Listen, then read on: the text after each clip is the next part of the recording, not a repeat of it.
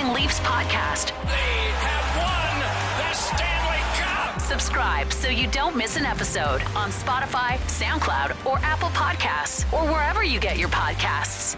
Here's Nick D'Souza and Kevin Papetti.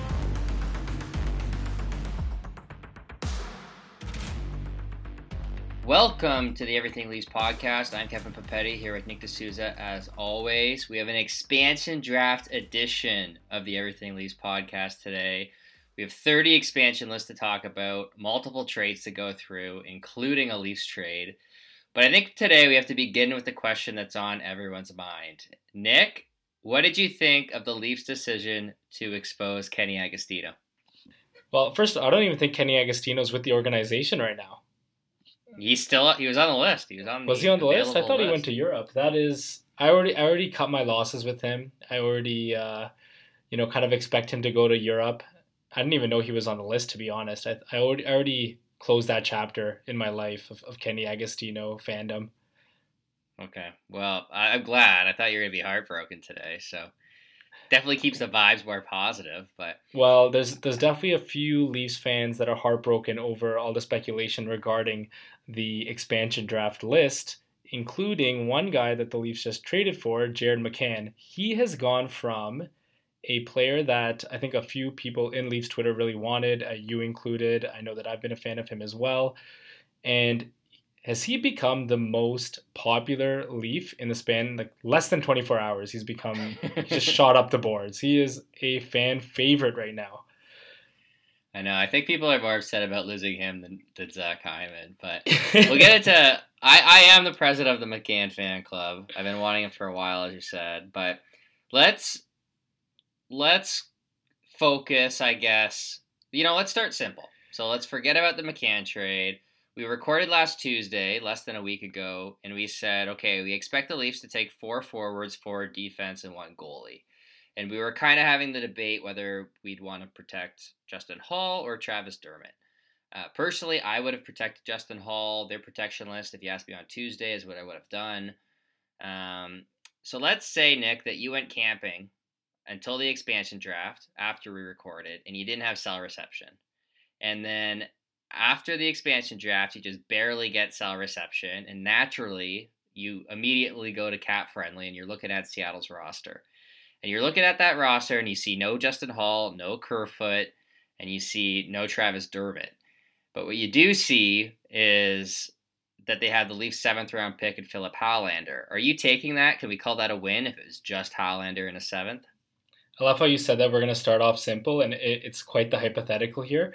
But, yes, so actually I tweeted something similar today. Pretty much if someone told me a week ago that the Leafs would pretty much lose Hallander in 7th due to the expansion draft, I'd be absolutely thrilled. Like, I think any Leafs fan would be super happy with that. But I think things have obviously changed now. Like, Jared McCann isn't a 7th and Hallander. He's a lot better than that. It was a great deal for Toronto. So now you're looking at it, and I can definitely see why people are really upset over this, because Jared McCann's a really good player. And if you lose him for nothing, you can't really say, oh, well, it's just Hallander in a 7th, because no, it's not Hallander in a 7th. It's Jared McCann. So, we're going to see here. I'm not going to get too much into Jared McCann because I want to get to it after, but I know you said that you wanted to protect Hall. That's what the Leafs did in the end. I said at the time that I would have protected Dermott with that 4th D spot. I think it was really important to me that they did use that last spot for a defender rather than going 7-3-1 at the time before McCann. But they did go with Hall, and a lot of people are upset about it. At the time I did say that I wouldn't be surprised if they went with Hall. I think that Muzzin Hall has worked for the last year and a half at least. The numbers don't show that he's been that good, but I do find a lot of value in someone who's $2 million a year, who can play against top competition. Yes, he's being carried by Jake Muzzin, but I wouldn't put Timothy Liljegren there right now. I don't think Dermott's kind of proven that he can play on the right side, especially in the top 4 just yet. But is that where your reasoning is? Like, now that, McCann is with them, would you still protect Hall? Yeah, so I think it's kind of well known for those that follow me on Twitter that I'm a huge Jared McCann fan. Like I've tweeted about him for years. I was thrilled that they acquired him. So yeah, I would have personally protected Jared McCann and exposed Justin Hall. I actually would have still exposed Kerfoot and given them the option to take Kerfoot. Right. Because ultimately, I'd rather have Hall than Kerfoot. That's why last episode I'd go 4 forward, 4D. So really with Dubas, I think the Leafs are in a better spot than they were a week ago, even though they didn't protect McCann. I would have protected him. But I think if they were to trade Kerfoot, for example, like let's say McCann gets taken, I think they do better than Hollander in a 7th. So I really didn't get the trade from Pittsburgh's perspective unless they're really high on Philip Hollander. Like now they're going to lose someone else, right? Instead of McCann, it's either going to be Tristan Jarry or Zach Aston Reese. Maybe they'll take a bad contract off their hands, like a Jason Zucker or something like that, and they'll get lucky. But I think it's a bit of a risk for Pittsburgh. I don't get it from their perspective. But for the Leafs perspective, like I think they're ahead. Because I'm such a big McCann fan, I would have protected him. But some of the outrage over it is a little bit much for me. I think Justin Hall is getting undersold. I always thought he should have been protected over Kerfoot. I just think for $2 million, you'd have a hard time replacing him in the Leafs top 4. I know that some people, attribute a lot of his success to Muzzin, but Muzzin's going to be on the team next year. That pairing works. They don't have much cap space to spend elsewhere as it stands. If they have to go and add a top 4 right shooting defenseman, it's going to be even less cap space for a second goalie and an impact forward. So I was fine with the decision to protect Hall. That's what I wanted ahead of that McCann trade, but obviously they go and they trade for someone who I'm a huge McCann fan, so that kind of changed things. I guess for a few hours until everyone got their heart broken. But I think basically what I'm saying is if you told me this last podcast, I'm pretty happy. If you're asking me after that McCann trade happened, I wish they would have protected McCann, but I don't think it's the end of the world or anything or like a fireable offense, but I still don't know who they'll take, but I like McCann. Let's just put it that way. I think it's always difficult to... Well, it's not difficult for some people, I think, but for myself, I think it's a little difficult to get really upset when we're kind of in between information. So we know what the list is, and we don't know who Seattle's going to pick. Now, there's been a lot of speculation that maybe there is a deal that's under the table that pretty much is telling Seattle that, maybe the Toronto's going to trade them something. Maybe they've already made a deal saying that Seattle is going to get a player or is going to take a player that Toronto wants, whether that's Kerfoot, whether that's Dermott, but pretty much not picking McCann. To go back to what you said, I would have also gone with 7-3-1 after the McCann deal. If it was me, I would have exposed both Hall and Dermott. I would have exposed Kerfoot as well. But now things are a bit interesting. Now, I want to get your opinion on this because I was actually just brainstorming this, and maybe this is a bit of appeal to authority because I do think Dubas I do think he finds value in Jared McCann as a player. He obviously played with the Sioux Greyhounds. He was one of their best scorers in 2013, 2014. Keefe was the coach at the time.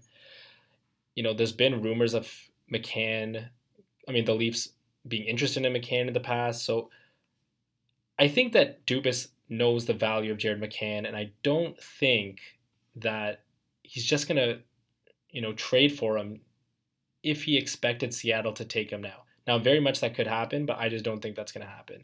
Now, one kind of out-of-the-box idea that I did have is that Dave Haxtell, who was Toronto's assistant coach, is currently Seattle's head coach.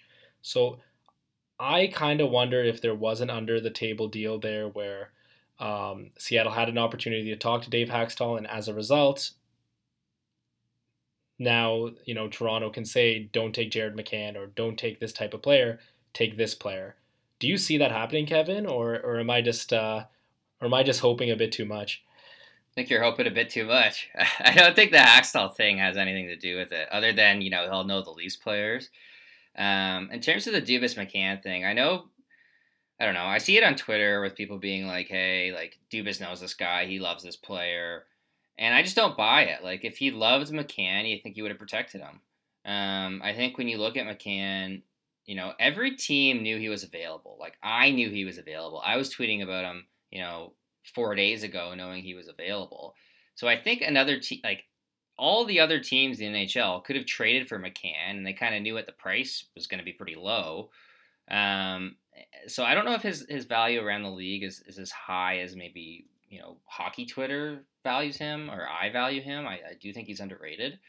But like, Dubas has been a GM for a few years now. I forget the exact date he got hired, but he's had opportunities to get McCann. His value hasn't been all that high in the past. I don't know if I buy that he's a huge Jared McCann fan just because he played in the Sioux, but I think he likes a player enough to see him as a Kerfoot backup if Kerfoot departs. And really, like, if you think McCann is similar to Kerfoot and you're just saying, okay, we want one of these guys as a third line center next year or as our second line winger next year, if we lose Kerfoot, we feel we have a good replacement McCann, like an insurance policy. I get the thinking. But ultimately, I think at the end of the day, I think you look at the Leafs front office and they picked Hall over McCann. So I think they value Hall more than McCann, probably a little bit due to the position, due to cap hit, due to need. But that's where I think they stand. And, I don't necessarily agree with them, but I do think that Hall is a little bit underrated right now. Like, people just, I especially over, like, I'd have Hall over Kerfoot pretty easily, for example. And I feel like some people are disagreeing there. So yeah, it wouldn't shock me at all if Seattle just took McCann. I wouldn't shock me at all if they like Kerfoot more because, the trade offers around the league for McCann obviously weren't that high. So really nothing would surprise me at this point. It wouldn't even surprise me if they took Travis Dermott. I think it's going to be a bit of a question. I think so. I'd be pretty, like, that's a mistake if there's no under the table deal. And I read the article of The Athletic earlier today. They were under the impression that there isn't an under the table deal going on, and kind of what you were saying is pretty much what's happening. But I think that's a mistake on Leafs management. Like, I don't think McCann and Kerfoot, I think they're similar players, that they both can play center, both play left wing. They're both pretty good defensively, but I think McCann's younger. He's a better per 60 scorer. He shoots more than Kerfoot. I think he's got a better shot than Kerfoot. I think he's better suited to play in the top six, like with Tavares and Nylander, than Kerfoot. So I don't know. I don't know how. I don't think I would be able to just like kind of happily accept if Seattle does take McCann. And it's funny because he was only taken by the Leafs 24 hours ago, but I think he's a really good player. So I'm hoping they take Kerfoot. I think that's best case scenario out of the possible, the higher chance. Like, obviously they take like Joey Anderson, then I'm doing backflips. But if they do take Kerfoot, I think the Leafs fans should be pretty happy about that. Yeah, so I know it was Jonas Siegel at The Athletic who wrote that Athletic article you were talking about. So I don't think when they made the deal, like, they made it right before the deadline, right at the last minute. I don't think they had, like, my guess is that they didn't have an agreement with Seattle ahead of time. But what they could do now is they could call Seattle and say, okay, who do you want to take, Kerfoot or McCann? And if they say Kerfoot, maybe you just let them take Kerfoot. If they say they want McCann, you could work out a deal now. So you could say, okay, what do you want to take Kerfoot instead of McCann? And you could throw in something else. The question now is going to be, is it worth it, right? Like, if the price is, we want Rasmus Sandin in order to take Kerfoot instead of McCann, it's a hard no. If they want a third round pick or something like that, maybe you consider it. I would rather throw in the third round pick if they would take Kerfoot instead. So I don't think there's anything on the table. I do think that it's really going to come down to it's pretty simple, really. I think it's a matter of how Seattle views McCann versus how they view Kerfoot, and then how the Leafs front office does the exact same thing. And if Seattle really likes McCann, for example, if they think he's a star player or a clear top six or just way better than Kerfoot, I think they're just going to take him. But perhaps there is a deal that's going to be made. So I expect those discussions to happen ahead of the draft. But we'll really see where it goes, because I know there's a lot of questions around the league in terms of who's going to get taken. We've seen names like, Mark Giordano, James Van Riemsdyk, Vladimir Tarasenko, Carey Price. So there's certainly some huge names out there that they could take and kind of switch. Cause some chaos. But even with the Leafs case, you could see a question of what happens there, because frankly, I don't know at this point who they're going to take. I'd lean McCann. That's probably I'd put the favorite as, but it could really go a number of ways here.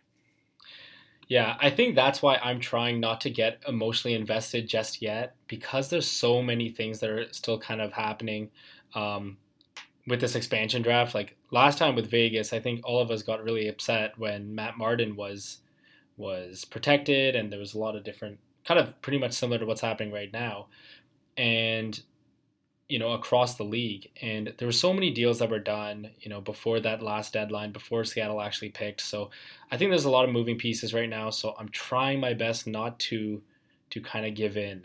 Is that where you are right now, or are you pretty upset?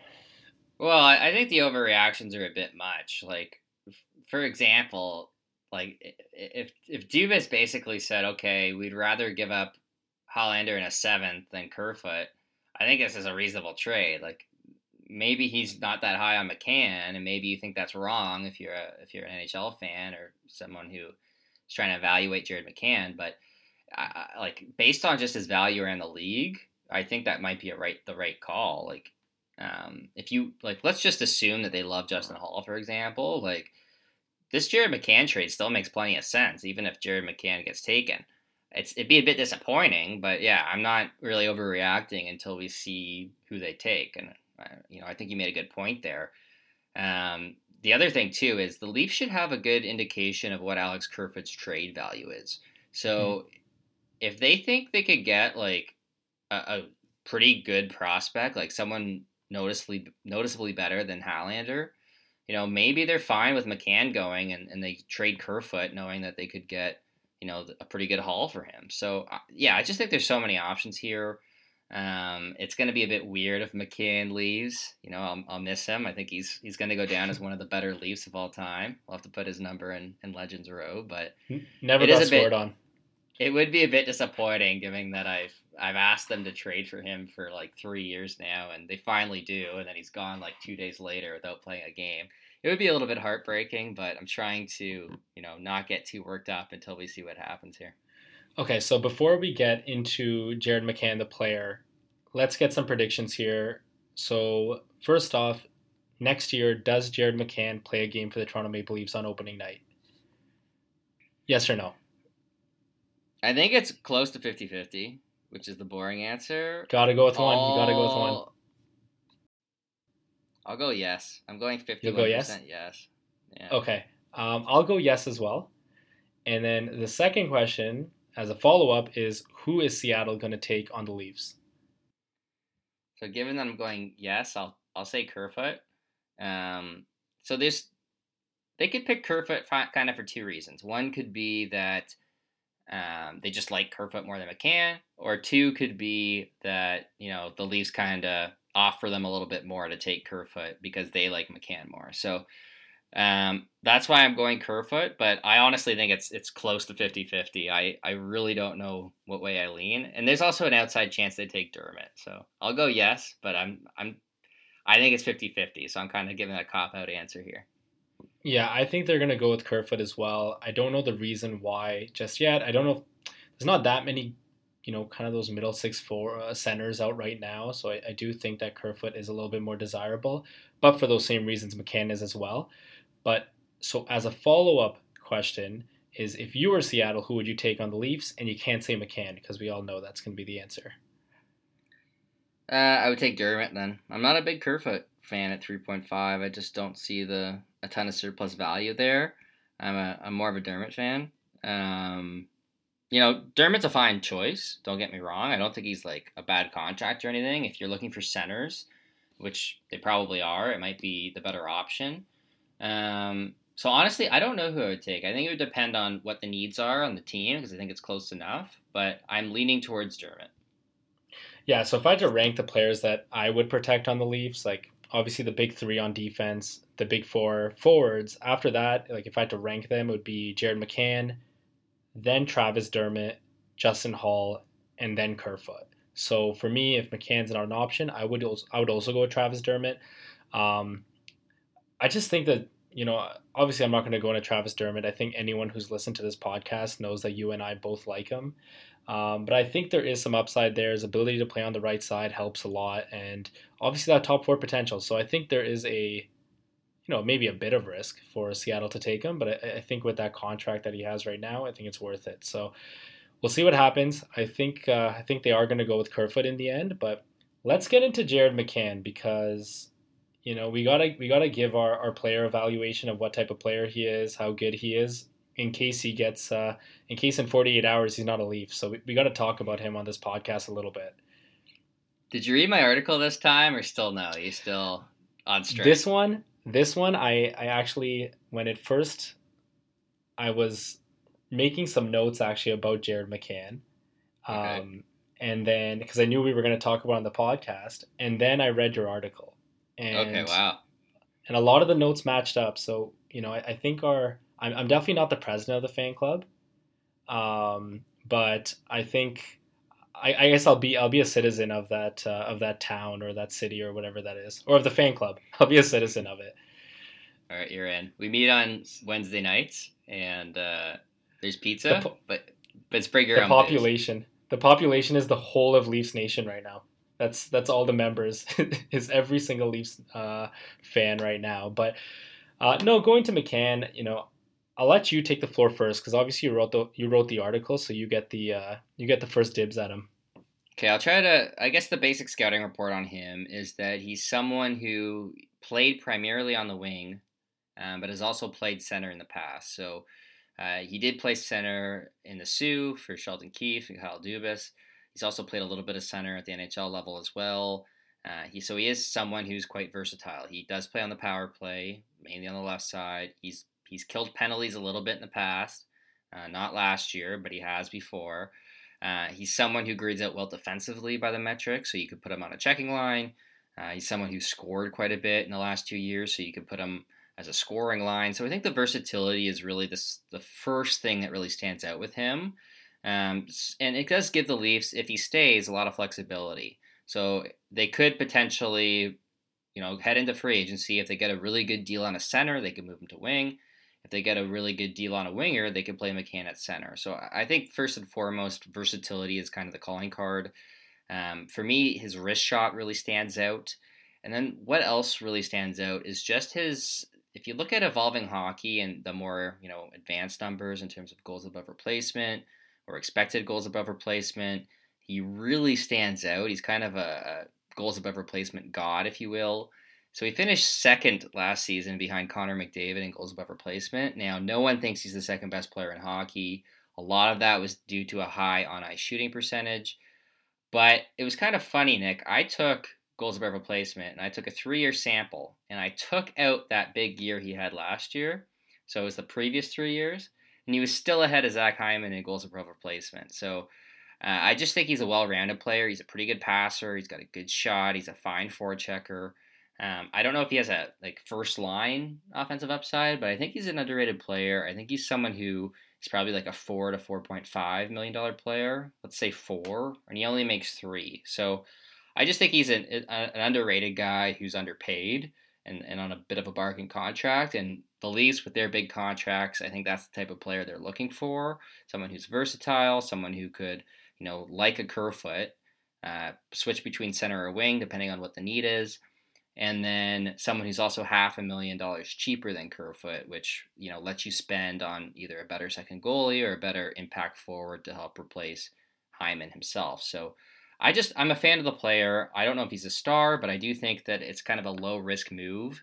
Kind of worst case, he's probably about worth his $3 million contract, kind of what Kerfoot was last year, where, he's like, it's about what he is.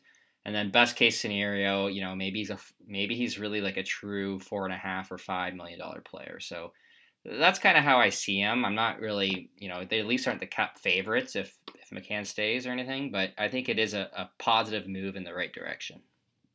Yeah, I agree with that assessment there. Not only is he a RAPM god, but he also has very good per 60 stats. Like you said, though, that on ice shooting percentage helps a lot. Defensively, last year he had a very high on ice save percentage as well. So it led to a pretty inflated goals for percentage at 5-on-5. But of course, those are good things. We do expect that there might be a bit of regression, but regardless, I mean, I think he's a good player. Like you said, I really like his shot. And one thing about him that I wanted to touch upon, actually, you touched upon it in your article, is he didn't play very much with Crosby and Malkin last year. So when they actually got Jeff Carter, he actually moved to left wing. So he was playing a lot with Jason Zucker. He was playing a lot with Jeff Carter, with former Leafs legend Evan Rodriguez. So, I don't think that quality of teammates is something that is really driving up his production last year, especially. So I'd be interested to see him, play a third line center. I think that his skill set really would look good on the left wing with Tavares and Nylander, kind of in a similar fashion to how Kerfoot was, because you and I have talked about it quite a bit, where when Kerfoot was on that line, it gave Tavares another puck carrier. I think his skating and his puck carrying isn't as good as it used to be when he was younger. So having Nylander and Kerfoot together to kind of carry the load in the neutral zone was really good for Tavares. And I think Jared McCann is an underrated puck carrier. So I would like to see that as a line. Like you said, he's good defensively. He does play on the power play. I don't think I saw him play very much on the penalty kill. Now, can you back that up there, or can he play on the penalty kill? So he didn't last year at all, but previous years he was kind of like a secondary option. So just based on his minutes, I think he was around like 40 minutes a year. It looked like he was kind of like not one of the top four, but maybe someone that would sub in if, you needed a fifth guy out there or someone else was in the box. So he's been out there before. It's just not last year. Yeah, so pretty much kind of similar to the usage of Kerfoot, because he wasn't really one of the big four, but he was kind of put in there. But, I think you and I have both talked about it where when Dubas first came here, and one of the big things that, we talked about was we felt like he had the ability to find these underrated players. And I think he's done that at the draft level. I mean, he's gotten guys like VT Mitten very late, Dmitry Ovchinnikov. Like, he's done very well as a drafting.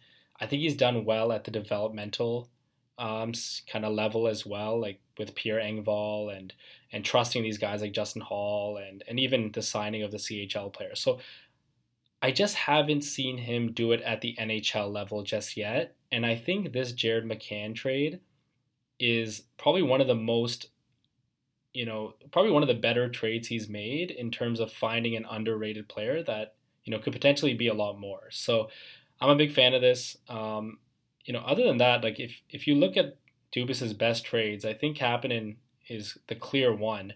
Would you say that this in a vacuum is the clear two? I guess it's a wait and see. Like, it could be a pretty minor trade if McCann gets taken. It's still a good trade because, I'd rather give up Hallander in the 7th than Kerfoot, for example. But I don't know if it's going to be pretty minor if he does get taken. If he stays, I guess it first depends on who ends up getting taken. If it's Kerfoot, then yeah, I think it's one of his better moves at first glance. Obviously, we'll see what McCann can do. But as I said, I think it's just a low risk move. Like I think McCann, even if he doesn't star, like even if he's not as good as the, some of the numbers suggest, I think he's going to be like a Andreas Janssen type back when he was on the Leafs. Not last year's Janssen on the Devils, but just a guy that could be a good middle six winger for you. I think that's kind of the floor for him. So I think as you said, he hasn't really played up in the lineup in Pittsburgh. He's playing largely with Jeff Carter and Kasperi Kapanen, at least come playoff time. And with the Leafs, he could get a chance to either play up with two very good duos, whether it's Matthews Marner or Tavares Nylander, or he could get a job as the third line center. There's also a chance you can make him a third-line winger across from Spezza and really have a scoring line that you didn't have last season in your bottom six. So lots of options with him. I really like the flexibility. I just think he's a well-rounded guy. Like I wrote this in my article, but I don't know if he has a standout skill. Like he's got a pretty good shot, but not an elite shot. He's a pretty good forechecker, but not Zach Hyman. He's a decent playmaker, but he's not Marner. He's not Nylander in transition. He's got a little bit of grit, but not Wayne Simmons. So I think just he's a guy that you can kind of plug anywhere, and it's nice to have someone like that on the team. So especially the saving of the $500,000 in cap space if Kerfoot goes. I know that doesn't seem like much, but when you're making your roster on cap friendly and trying to figure out what they can do, $500,000 goes a long way when the Leafs are have this little cap space. So yeah, definitely a positive move. I don't know if it's number 2. I'd have to go through them, but really a bit of a no-brainer, I think, if you're the Leafs. Yeah, and I do think Philip Hollander is going to be an NHLer. I think you do too. Pretty high floor with him. I think he's a safe player. But I mean, like you said, this is an absolute no-brainer. So I guess we just need to hope that McCann is still a Leaf by the next 48 hours. Yeah, with Hollander, I watched him play a few games last year. I found that I was lower on him than most when we're doing like the top 25 under 25 or just looking at Leafs prospect rankings. His offensive, he only had 24 points in 51 games. I don't think he's like a high-end playmaker, a high-end goal scorer or anything. Like he could be a solid two-way winger. I know some people list him as a center, but he's almost always played a wing when I've watched him. So yeah, I think he's more of a low upside player. But you never know. Like we said, Zach Hyman was a low upside player, and look how he turned out. Now he's going to be getting like a 6 or 7 year deal or something. So who knows with Hollander? But just watching him, like I feel like I'd be happy if he became Jared McCann. So that's why I like the trade. I think the Leafs really took advantage of the fact that Pittsburgh was going to lose McCann, and kind of gave him away for relatively little. I really don't get it from Pittsburgh's perspective. And we can complain that McCann wasn't protected, but ultimately I think the trade itself is definitely a positive regardless of what happens. It's just, is it a bigger positive or is it just kind of a minor positive? And that's kind of what we're, deciding between. Yeah, exactly. I think it's, I definitely like the trade in a vacuum. And now we're just going to have to wait and see because, yeah, if they take McCann, I think that you're kind of, I don't think Leafs fans will be happy about it because obviously you're just looking at a very similar bottom six to last year, pending other moves that are being made. But, if they do add McCann to this, I think it ticks a lot of the boxes of the problems that we had last year with this team. One being they didn't have much scoring in their bottom six come playoff time. I think Jared McCann, if you put him there, he's a very good per 60 scorer, like we said before. I think that ticks that box. The other thing is their center depth.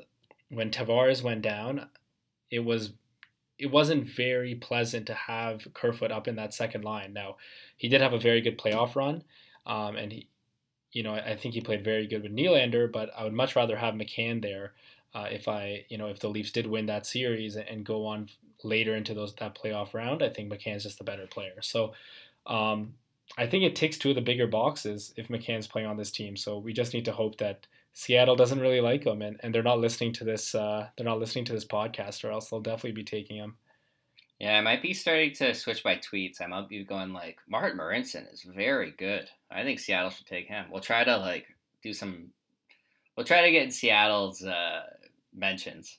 I'm gonna have to write another Agostino article. It's going to be well read, I'm telling you.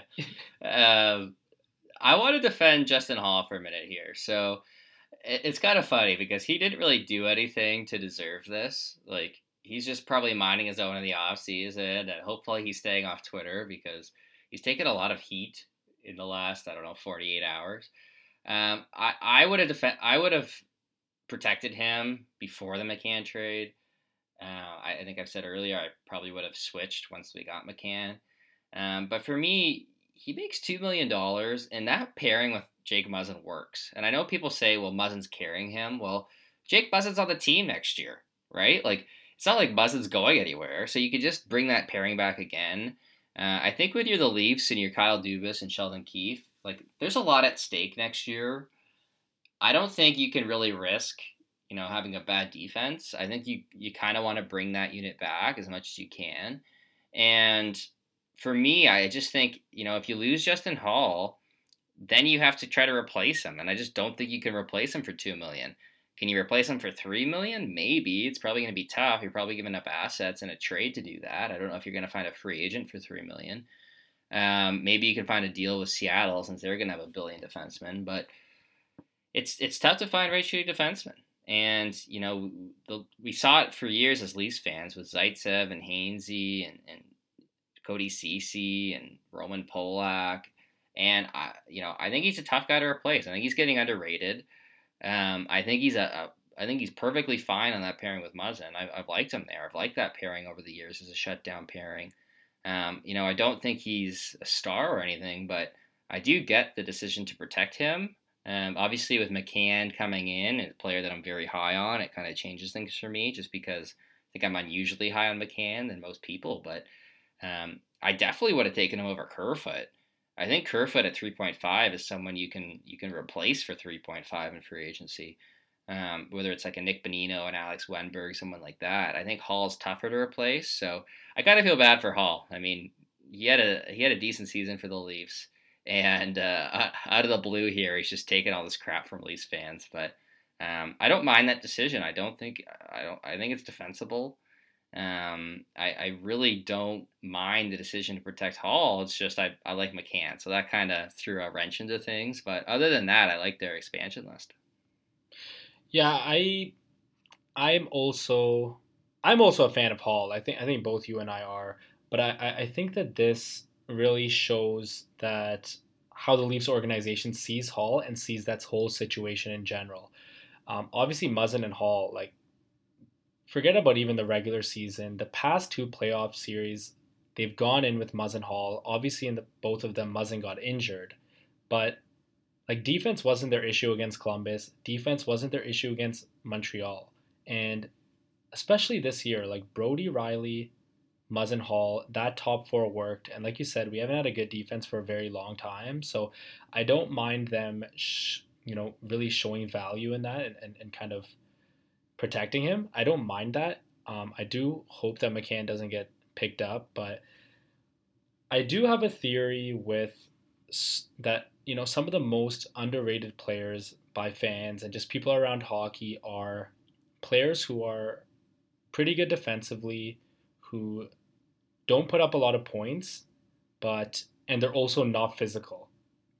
I think those are the most underrated players in the league, and I'll give you some examples. So on the Leafs, a guy like Pierre Engvall, Kerfoot, and Justin Hall. Around the league, I think about guys like Ryan O'Reilly.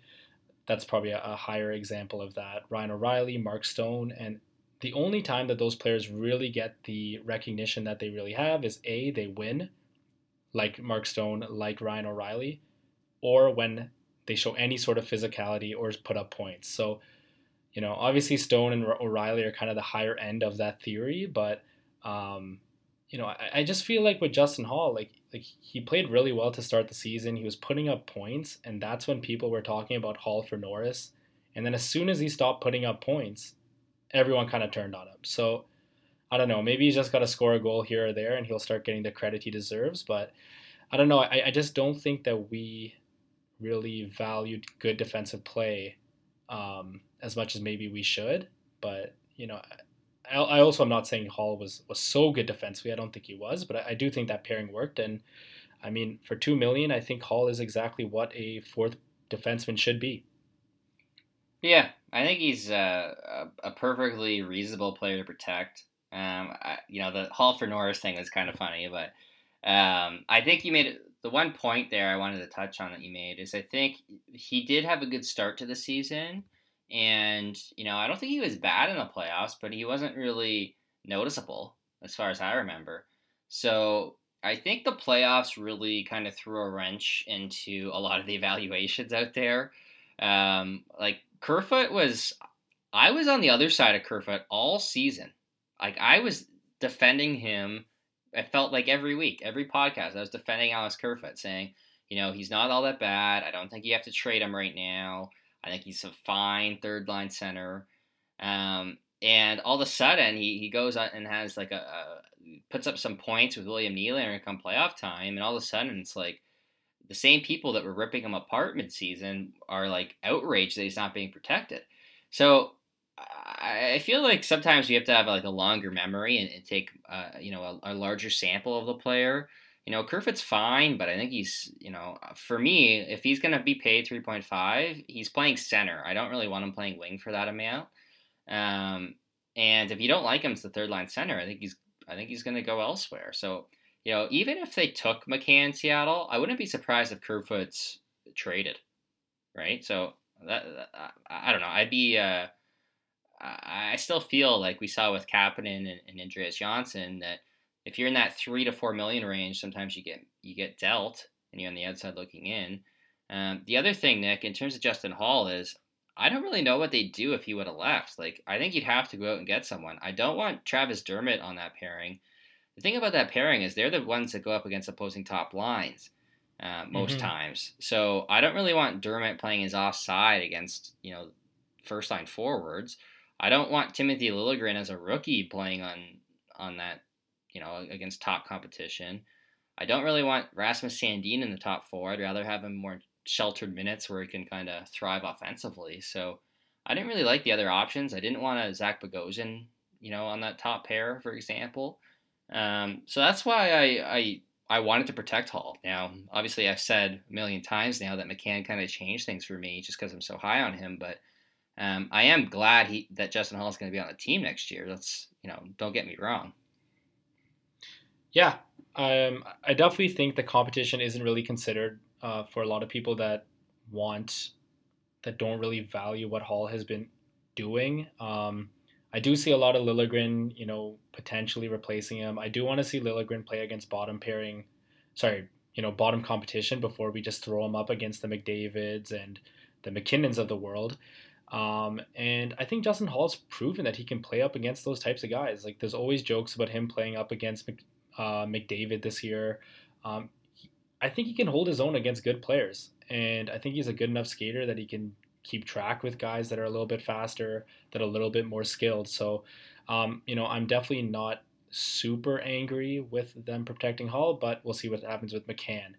I do want to talk about Travis Dermott, though, because I think this speaks volumes to how this organization actually looks at him.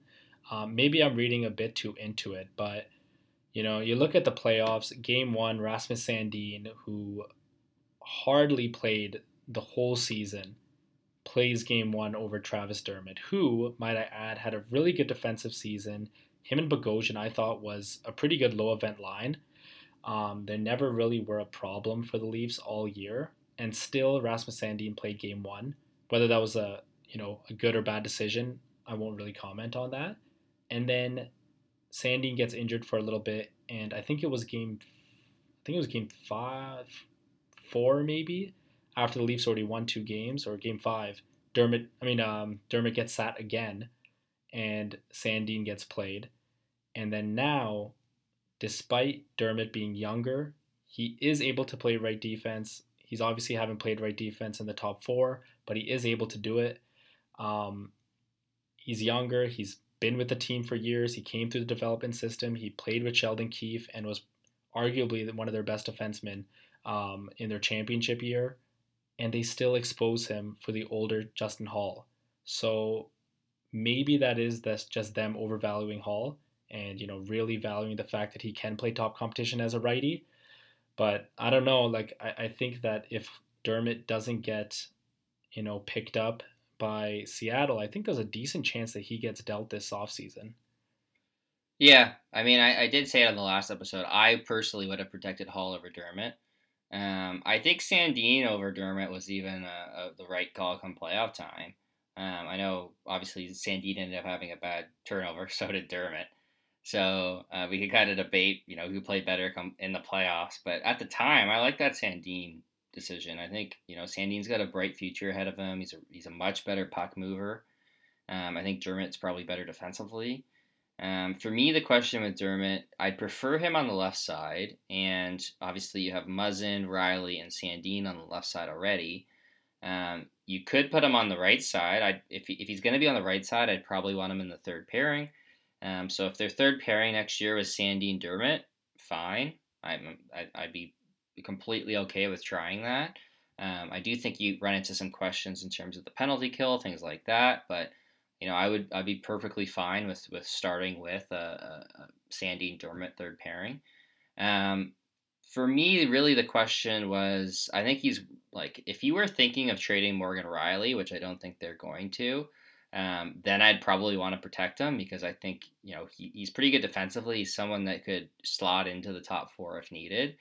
But going into next year, I mean, he could be the right D on the third pairing. He could also be the seventh defenseman. I mean, at his cap hit, it's not crazy. I'd be fine with those. If they get a big offer, I think they'll move him. But the other thing too, Nick, is they had a chance to move him last year. It sounded like in a deal for Mackenzie Weegar with Janssen in there. It seems like they didn't do that. At least that was the rumor. So I think they value him a bit. I just don't think he had a great year. Offensively, he's pretty limited. Defensively, he's good, but maybe not great. I do like his transition defense. So he's just a favorite of mine. I hope he's around next year. I'd like to see him in the lineup, whether it's the seventh D or on the third pairing. But if they did get a big offer for him, I'd have to consider it. If he did get taken, I don't think I'd be outraged. So I think they're kind of making the right calls on Dermott at this point. That's where I'm at on him. Yeah, for the record, I also at the time was happy with. I was okay with Sandin playing game one. Obviously, Sandin's probably my favorite player in the whole organization, but Dermott's up there as well. I think if Seattle took him, I'd be a bit sad. I think he's such a likable player, and I think we've all been on the train of him playing in the top four. So, for him to go to Seattle and potentially be in the top four, I think would sting just a bit. But I guess you'd have to be happy for him. Yeah. I think so. Ultimately, where I'm at is I think the Leafs view Kerfoot and McCann somewhat similarly. Like I think they're okay going either way. If they really like McCann, I think they would have protected him. Like if they thought he was a crazy undervalued player. But my question in terms of McCann, Nick, is let's say he's on the team next year. Okay, where do you think they have him penciled in? Now, obviously, a lot could change. They could go out and get a great deal on a center that changes things. But do you see him as a winger or a center on next year's team? What's your guess if you had to predict today? So opening night, he's on the team. What position is he playing? Well, I'll say this. I don't know if they have a set spot for him just yet. Similar to how it is with Kerfoot. Like, I wouldn't be surprised if they feel like there's probably a 50-50 chance of Kerfoot being on the set as a third line center or in the top six. Because, last year, Kerfoot really didn't play center very much. Pierre Engvall played a lot at third line center. In the playoffs, obviously, Kerfoot played center on the second line.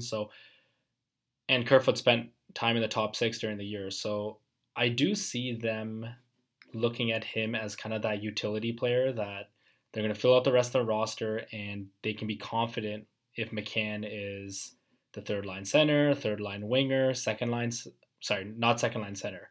I know that for sure. Or a second line winger. So if I had to put money down, I would say opening night he would be the third line center. But I don't think it would take too long for Keefe to start experimenting and putting him next to Tavares and Nylander. Yeah, I'm about 50-50 as well, so which is another cop out. I guess I'll say center as well. Actually, I'm gonna go winger just because he's played more wing in the past. And I'd like to add another center. That way, if there's an injury, McCann kind of can shift over. So I'll go winger, but honestly, I think it's 50-50. So I don't want to talk too confidently. But yeah, he could be the third line center. He could be the winger. I think that's what I like about him. But again, it's tough to really, get too hyped about Jared McCann when we don't know if he's going to have the same Leafs career as Evan Rodriguez, who, By the way, I was watching McCann the other night. I would like to sign Evan Rodriguez. I'm going back to that. I hope they try again. He's an unrestricted free agent. Obviously, they tried last year to sign him, and it didn't work. He was acquired as part of the Kapanen trade. So I think he's a good underrated player, just as an aside. But well, we were excited about that when the Kapanen deal happened. I remember looking at Rodriguez's numbers and started watching it. I said, like, they've got a player here. And then obviously he went back. But quick side note, now that you brought Evan Rodriguez, have you ever seen Kapanen's fight list? Who he's fought in the NHL? yeah, I saw. Well, you tweeted the one. I know McCann. I remember that fight because I wanted McCann at the time, and I was thinking, okay, hopefully they get traded for each other. And then you said Uyghur was the other one, right? Yeah, so he's actually fought 4 times. So he's fought Evan Rodriguez, Jared McCann, Brett Howden, pretty good young player, and Mackenzie Weegar. So I don't know. I think you should start tweeting some. The Leafs should be getting Howden and Weegar because I think that's coming up in the future if this trend continues. Kapanen just hates future Leafs. Does he? Eh? Yeah, wants to fight all of them. So Brett Howden actually just got traded, and speaking of trades, we had quite a few from around the NHL, and just from the other expansion draft lists. I think the biggest one was Ryan Ellis going from the Nashville Predators to the Philadelphia Flyers. It was a 3-way trade. Nolan Patrick went to the Vegas Golden Knights. Cody Glass went to, I think Cody Glass is on the Predators now. And Philip Myers is also on the Predators now. So what did you think of that trade? Just your quick, 15-second analysis. Who did you like on that side of the trade? You're going to have to educate me on this trade because this is one of those ones where you actually texted me the trade. Mm-hmm. And I saw Nolan Patrick going one way, but I never actually got into the logistics of it, of like why certain teams. I just saw that Patrick got traded, that Ellis got traded, and like it was 2 trades simultaneously, right? Yeah, so kind of like a 3-way trade. Yeah, so I actually have no opinion on it because I never really looked at it. I saw the tweet, I saw that Nolan Patrick was traded, and I was like, I never looked into it after that. I think I was so invested in this. I'm stuck on Leafs Twitter. I'm stuck in the Leafs world. Yeah, I like it for the Flyers as long as Ryan Ellis is healthy. I think there's some health concerns there. I just think he's a very underrated player, an outstanding defenseman. Putting him with Provorov just sounds amazing. That Flyers team, if they can get goaltending next year, they're going to be tough to beat, which is a big if. But with Nolan Patrick, he's obviously the 2nd overall pick ahead of guys like Pettersson. I think Heiskanen went right after him as well. So I think he's had issues. I believe it's been migraines, so he hasn't really been playing much as well. So that's kind of more of a health trade where I think, okay, who's healthy and who's at their best might decide it. Obviously, I think if Ellis is at the top of his game, the Flyers got an outstanding player. But there's risk there. And, Cody Glass hasn't been able to crack the lineup. I had him as a target for the Leafs. I don't have a huge opinion on it either just because it's so health related. But one trade I did like from the New York Islanders, Lou Lamoriello going for his 3rd straight GM of the year. This was actually a pretty good trade. So he traded Nick Leddy to the Red Wings and somehow got a 2nd-round pick and Richard Panik with half retention. And then he traded 2 seconds. I think it's 2 seconds. There's like conditions in these, but I believe it's 2 seconds for the Arizona Coyotes to take Andrew Ladd. So I did like his ability to generate some cap space, but it was quite funny, or just like a classic moment that he protected Matt Martin. So just a good time's sake. Yeah, it's weird with the Islanders protections situation because it's hilarious that, first of all, that they protected Matt Martin, but they left Eberle and they left Josh Bailey unprotected. And 2 things are either happening. One, first of all, Eberle is 31 years old. He signed at 5.5 for the next 3 years. And Bailey, who's also 31, he signed for the next 3 years at $5 million. So there's 2 things that are either going on. One, Lou recognizes that maybe Josh Bailey and Eberle shouldn't be signed, well into their 30s at just over 5 million each, multi-year deal. So he's pretty much admitting that those deals aren't very good and he's okay with Seattle taking them. Or B, he just really, really loves Matt Martin. So I don't know which one's funnier, but I hope it's B. Because based on the last protection list, I think it's B. I think it's A. I think those guys are overpaid. I don't even know if he signed the Eberle deal. Did he? Like, it's tough to tell how much time there's been since Eberle signed, but maybe. It's been 2 years, so 2019, 2020. I'm pretty sure he signed that deal. Okay. Yeah, I mean, he is overpaid. Yeah, so 100%. There's a few guys on that team that are overpaid. I guess the other thing with the expansion draft is there's been a lot of players this time around who are overpaid, but were exposed in the expansion draft. Carey Price is the big one. Vladimir Tarasenko in St. Louis. James Van Riemsdyk in with the Flyers. Maybe not as overpaid, but I think they like other contracts better. Just a lot of those types of players. Adam Henrique comes to mind. What are your thoughts on just who Vegas is going to take? Do you think?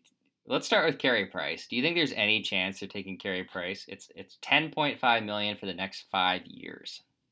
Okay, after this podcast, you need to send me your address, and I'm going to send you a calendar because you keep saying Vegas. You're just a Golden Knights fan. No, but I think it's interesting this time because I think the Kraken have a ton of good players that they could pick. And if they wanted to be a pretty good team in their first year, they could do that. I think it's a pretty weak division that they're in. I think they could make the playoffs this year if they really wanted to. But to them, or they could be a team was similar to Vegas where you do pick players that you think that are a bit underrated. You try to accumulate as many picks as you can, and you also try to have as much cap space as you can. I think in the end, they're probably going to go somewhere in the middle. I think that's what I would do. I would not pick Carey Price. I would just stay away from that contract. I wouldn't want to sign that signing bonus for this year, especially in your first year, in your expansion year. But there's a ton of good players that I think I would be interested in, but I think we've seen in this cap world that cap is king. So I still wouldn't, kind of be myopic with it. I think that, they should try to have at least over 10 mil in cap after they're done here. Yeah. So actually, as we were recording, Nick, there was some news that came out that Carey Price has some, I guess, medical or injury concerns, which might, just rule it out altogether. But I think the contract should have as well. I can't believe people are considering or saying they would take him. 10.5 gets you any player you want. And Price is 34. You're gonna be paying him till he's 38. With injuries and with goalies, I don't think you want a $10.5 million goalie. I know some people were saying that he could be what Vegas had with Fleury, but Fleury made like half as much, right? Like Vegas doesn't have a player who makes as much as Carey Price, as far as I know. I don't even think Pietrangelo or Stone make that much. So I think it's just ridiculous. I think it would be a horrendous move if they did it. I think Montreal would be doing backflips. They'd go out and sign a Dougie Hamilton or a Landeskog with all that money. Maybe get a guy like Kemper. But I could see maybe the shorter term guys. Like I think JVR's 2 years left. I think Tarasenko's 2 years left. Those guys kind of make more sense. If I'm going for a big name, like PK Subban comes to mind, just 1 year. I know it's $9 million cap hit, which is nuts, but it's just 1 year. I think it makes more sense. I wouldn't want to hamstring the team in like 5 years from now. But I'm gonna throw out another interesting one. I think they should go after Jack Eichel. They got Yanni Gourde, who's going to be, they have a chance to take Yanni Gourde, who's very good. I think he's got 4 years left. They got the number 2 pick. I think Jack Eichel would be so fun there.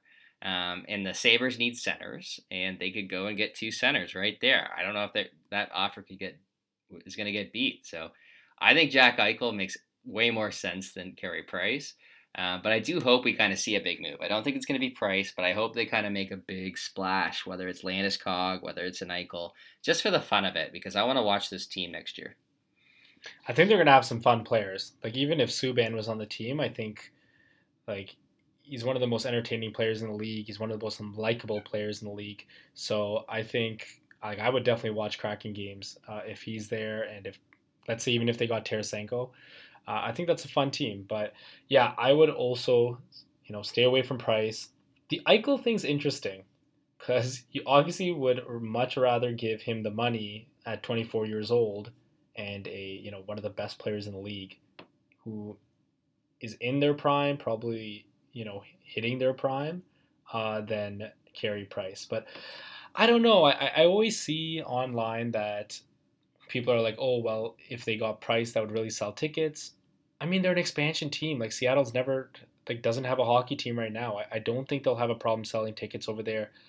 Just the fact that there is hockey there and an NHL hockey team, and every single, every week you have a new star coming in town to play the Kraken, whether they're playing Vegas or they're playing, McDavid or Matthews or whatever. I think they're going to get people coming to games to watch them. So I don't really think the general manager should be making choices based on, oh, let's get Price in here so that we can sell some tickets. I don't think they're going to have an issue with that. So they got to try and get the best team as they can, similar to what Vegas did. So, but Jack Eichel, I mean, you're kind of ticking off both boxes. You're selling tickets and you're being pretty good. So I'd be on board there. That would be fun. Yeah, I get the one all the time in my mentions now that Price would sell jerseys. It's like they're going to buy jerseys. It's just a matter of if it's Price's name on the back or like Yanni Gord. So Or Alex Kerfoot. Or Alex Kerfoot. Or Travis Dermott. If maybe there'll be a lot of Travis Dermott Seattle Kraken jerseys. We'll see. But I'd buy one. Actually, I probably wouldn't. It'd be too sad. But I probably wouldn't. But anything to add? I do have a trivia question for you. Okay. But anything you wanted to talk about? I'm going to run through my team quick. I drafted a team on Cat Friendly. I'm just going to run through the names. So JVR, took him even though he's a bit overpaid. Domi, Yanni Gord, who's going to be their star. Josh Bailey, who's a bit overpaid, but I still took him. JT Compher, Jared McCann, Christian Fischer, Alex Volkov, Colin Blackwell, Zach Aston-Reese. I got Adam DeGaudette from the Blackhawks, Cole Lind, Mark Giordano, Dylan DeMello, Troy Stetcher, Connor Clifton. I took Cale Fleury from the Habs, Jake Bean, Vince Dunn, Kaapo Kähkönen. I took Vanacek and Dreger. So you have a bunch of players to trade. I didn't go through everyone, just kind of the bigger names. That team has like at least $12 million in extra cap space to make a big signing if you wanted to, whether it's Landeskog or whoever you want. I think that's going to be a decent team. I guess I'll put it there. And I'm going to put two predictions out there. So one is, I think, the one trade I wanted to talk about briefly was Adin Hill, because I think the Leafs are going to be in on Darcy Kemper now. And at my concern with Kemper, and when I wrote my goaltending article, was if Arizona wanted to protect Hill and trade Kemper, he wasn't really a fit for the Leafs because the Leafs had to protect Jack Campbell. But now that he has been protected, I don't see Arizona losing him for nothing. I just see them kind of signing two goalies and trading Kemper at some point. So I would look out for that if you're a Leafs fan. And the other thing I'll throw out there is I could see a trade with Seattle, whether it's, if Kerfoot doesn't get taken, maybe he gets traded to Seattle. Maybe if Timothy Liljegren gets traded to Seattle, or like a Topi Niemela or some good prospects, because they'll have to build their prospect pool. But Seattle has access, or they have a list of players with good contracts. Like, I'm just looking at like a Colin Blackwell for under league minimum would make tons of sense for the Leafs given their cap situation, or a Dylan DeMello at $3 million, or a Mason Appleton who makes under $1 million. So I think they're great trade partners, Seattle and Toronto. The other thing too is they have tons of cap space. They have $0 on their cap right now, so they could take someone like JVR at $7 million, retain half, and trade him for prospects for 2 years. That could work. So those are my two predictions. I'm going to say watch out for Darcy Kemper and watch out for a trade with Seattle. I'm ready for this trivia question though. If you don't want to touch on that, I would be big fans if both of those predictions came true, but instead of going into the future, we're going to go into the past here. I think you're going to get this one. So the 2013-2014 Sault Ste. Marie Greyhounds, coached by Sheldon Keefe, AJ McLean was their assistant coach, who's now part of the Leafs organization. Dubas was the general manager. One of their leading goal scorers was McCann. Who was the other player who's currently in the Leafs organization who was a top 5 scorer that year? He actually was third in scoring. So McCann had 27 goals, 62 points in 64 games. And this player had 61 points, so 1 point less than McCann in 65 games, one more game. So pretty good numbers. I don't know. So I know there's a ton to choose from. I'll give you a hint. He is a forward. He's in the organization right now. There's a ton to choose from because there's a ton of former Sioux Greyhounds in the Leafs organization right now. He's a podcast favorite, though. That's another hint. We do like him. Okay, I know Michael Bunting was on that team, who might be a Leaf next year. I'll throw that out there. Yes. I know Sergei Tolchinsky was on that team, who might be a Leaf the following year because he's going to be a big KHL free agent. So maybe they'll just bring that line back together, the Bunting, McCann, Tolchinsky line. Obviously, it's not Simmons or Thornton. They're way too old. Sandin's a defenseman, and he's too young. He's in the Leafs organization. Yes. He had a really good season last year, actually. And a lot of people that kind of just started watching the Marlies really liked him last year. So he's on the Marlies. Oh, well, that was a huge giveaway. But yeah, go for it. Is it Tyler Gaudette? It's Tyler Gaudette. 26 goals, 61 points. He was playing center that year for them. So I was thinking Leafs, so that explains that. But yeah, I got a trivia question for you if you're ready. Yeah, I'm ready. I was actually hoping that the fact that I said in the Leafs organization would kind of give it away that he wasn't on the Leafs, but you got it in the end anyway, so you get full credit. Okay, this is a longer question, and I don't know how you'll do. We'll see. So I'm a big fan of Vegas in that expansion draft because I keep saying Vegas instead of Seattle. So let's go back in time to the 2017 expansion draft. The Leafs protected 7 forwards, 3 defensemen, and 1 goalie. I want you to name the players. Let's start with the goalie. So this was 1 year after the Matthews-Marner rookie season. Yeah, this one was really difficult because the Leafs had all their good players on ELCs.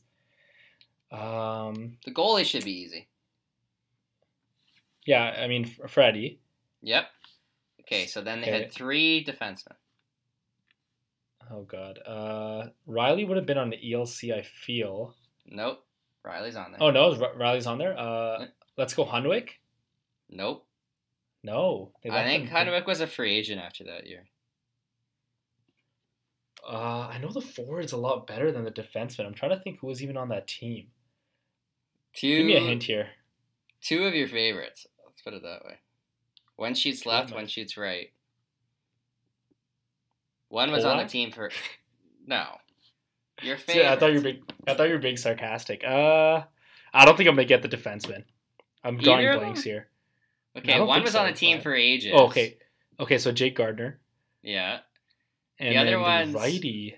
Oh. The righty played on the Marlies for a bit, then got called up, and then got traded.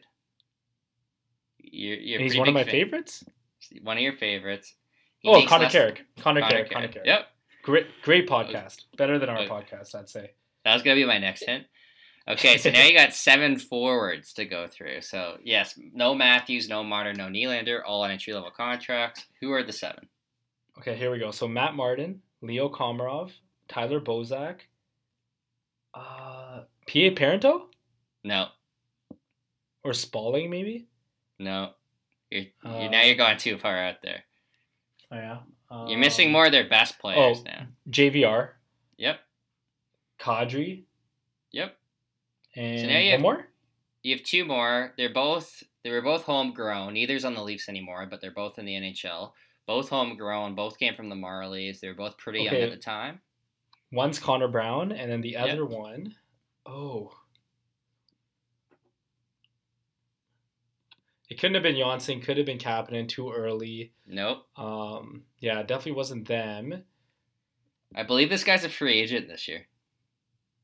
Oh, Josh Levo, who's actually one of my fourth line targets this year. Wow. He's one of my targets every year since he left. So if only he could just stay healthy. I think he's waiting for to come back to the Leafs organization, hopefully. But yeah, he is a free agent this year. He's actually a UFA. Yeah. All right. You did better than I expected you to. Took me a while with the defenseman. I like how you started with Martin and Komarov because like those are the ones that stood out the most. It's just like those are the ones you remember. Lou he never disappoints. It's so funny because I think protecting, like the Islanders protecting Matt Martin this year is hilarious, and I think that's a bigger issue than the Leafs protecting Hall over McCann and Kerfoot. And even back then, like they probably shouldn't have protected Matt Martin back then, but the amount of kind of outrage that it causes amongst Leafs Twitter is the same. But even though like protecting Hall wasn't as bad as if they protected, someone that was like a Matt Martin-like player. Yeah, I don't know. Like I feel like sometimes if you don't have anyone to protect, like if you kind of want Eberle and Bailey to go, maybe it just kind of makes sense to protect whoever. But I remember back in 2017, exposing Brendan Leipzig was not a popular decision. I think a lot of therapy was needed for Leafs fans after that. It was pretty heartbreaking at the time, but we got through it. That was the I think the peak point of heartbreak, even more than the 4-1 loss, even more than the loss to the Zamboni driver. I think the Brendan Leipzig over Matt Martin was the most heartbreaking. Yeah, I mean, in hindsight, that was probably a good move. But yeah, we'll see what happens with McCann because I think if he gets taken by Seattle, I think there will be a ton of criticism to go out there, and I think I might be part of that group too. But hopefully he isn't. I hope he's a Leaf next year. Yeah, so I think we'll have to regroup. The expansion draft's on Wednesday, so we'll know who gets taken from the Leafs. We'll know there's going to be some interesting ones, like Giordano, for example, or God forbid, Carey Price would be, we'd have tons to talk about. So I think we're going to regroup either Wednesday night, maybe Thursday. We'll see everybody then. Thanks for listening. And please, Seattle, do not take Jared McCann. That's the last request. But thanks, everyone, for listening, and we'll see you late next week.